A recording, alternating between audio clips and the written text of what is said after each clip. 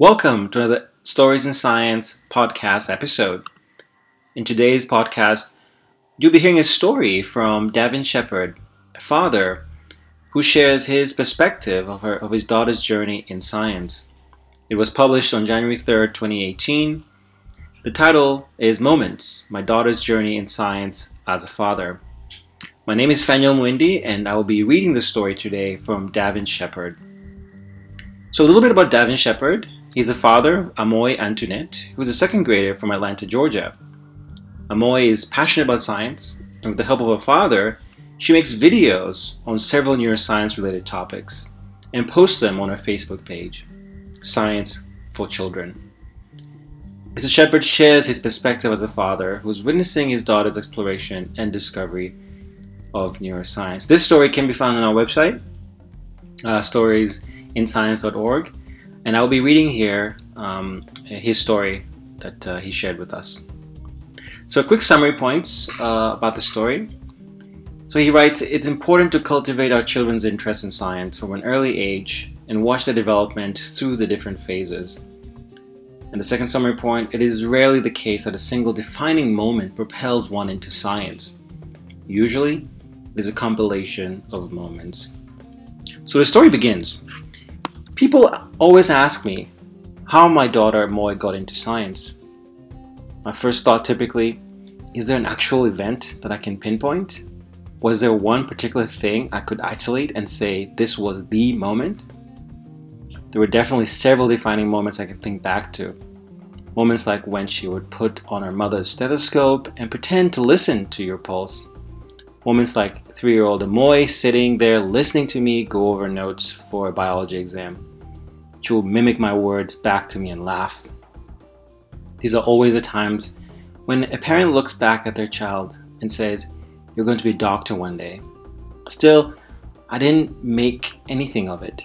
Most people reference Amoy as a pretty baby because that's what they saw. Yet, what would beauty be without brains? There are a bunch of pretty children out there who one day grow old and fail to leave their footprint on the planet if their parents never nurture their goals. Then there are moments like when I brought home a microscope that Amoy always found herself hanging around. When I took it out of the box, she was in awe. It was Daddy's new toy and she wanted to play too. She wanted it so badly to be able to touch it that she always was very careful to follow instructions when I let her operate it. I guess she wanted to show me that she respected the equipment. It wasn't long before she was able to operate it independently. She knew how to insert the slides and then correctly get it into focus. She would go on from slide to slide, just looking and asking questions. She would always go outside with fresh slides, and come back into the house with 2 or 3 things to look under the microscope. It was safe to say that she was fascinated by looking at things under the microscope. It wasn't long before I realized that I would have to get a microscope for her as well. Then there were moments like buying her little science-oriented toys. This included the squishy body, the magic school bus, science kits, PH kits, and of course many of the very cool Doc McStuffins paraphernalia. We would do science experiments together. These kits usually kept her very busy. It would provide valuable playtime for us to both learn and play simultaneously. Her very first video was a pH test. She had little pH strips, an electronic pH meter, some test tubes, and some liquids. She sat there on the kitchen table dipping her strips into various liquids to determine its pH level. I recorded it because I thought it was cute and she was presenting like an instructor.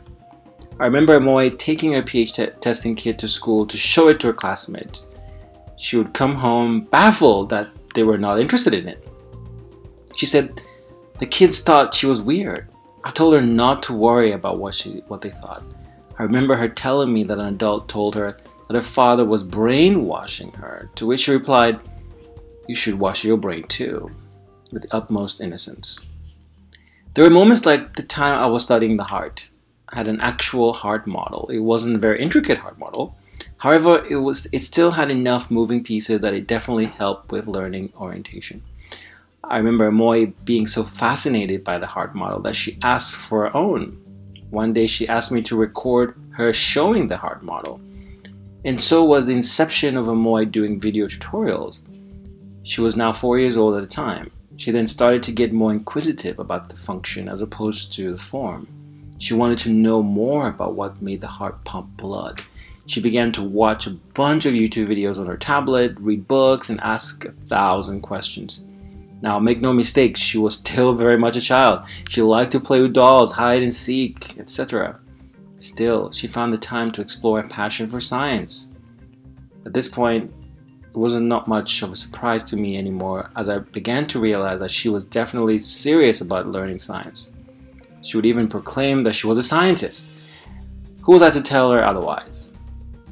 We ended up shooting a series of videos covering the heart. One of the videos covered cardiac conduction, which would seg her fascination in neuroscience. We concluded the heart study section with a dissection. I remember almost vomiting during the dissection because my stomach just isn't designed for things like that. But I toughed it out for Amoy's sake. She definitely had no problem dealing with it, or that smell that came from whatever they used to preserve the cow's heart. There were several moments like when the doorbell rings, she opens the door to a package on the porch. All of a sudden, the 5-year-old Amoy comes running around the corner yelling, "Is that a package for me?" The package was definitely for her. My mother had apparently ordered Amoy a model brain. It had so many pieces to it. It was quite complex and would prove to keep her busy for hours on a day. Naturally, she began by attempting to identify the parts of the brain and their functions. Then she wanted to study the brain at the cellular level and became interested in the physiology of the synapse. I think the most defining moment was when she learned the story of Phineas Cage, a railroad foreman who had an accident that opened one of the floodgates in neuroscience research. She was still 5 at this point. The next video focused on the 12 cranial nerves. I even remember her sitting there using Play-Doh to build a model neuron. She would always pop quiz me on the events at the neuromuscular junction and the reflex arc.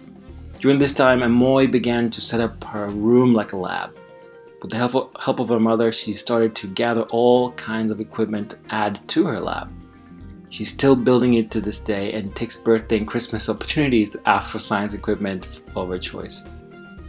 This experience as a father has been very rewarding. Amoy is progressively becoming who she's supposed to be. I'm always grateful for the experience of raising her. I think some children just know what it is that they want to be in life. Some of them will wait and take longer, progressive route, while some wish to begin their journey almost immediately. There was never one defining moment, but it was more of a compilation of moments that painted the picture of her goal. And this is the end of the story that was written by, again, Devin Shepard. I hope you enjoyed listening to that story. You can read that story as well on our website at storiesinScience.org. Until we meet again, thank you.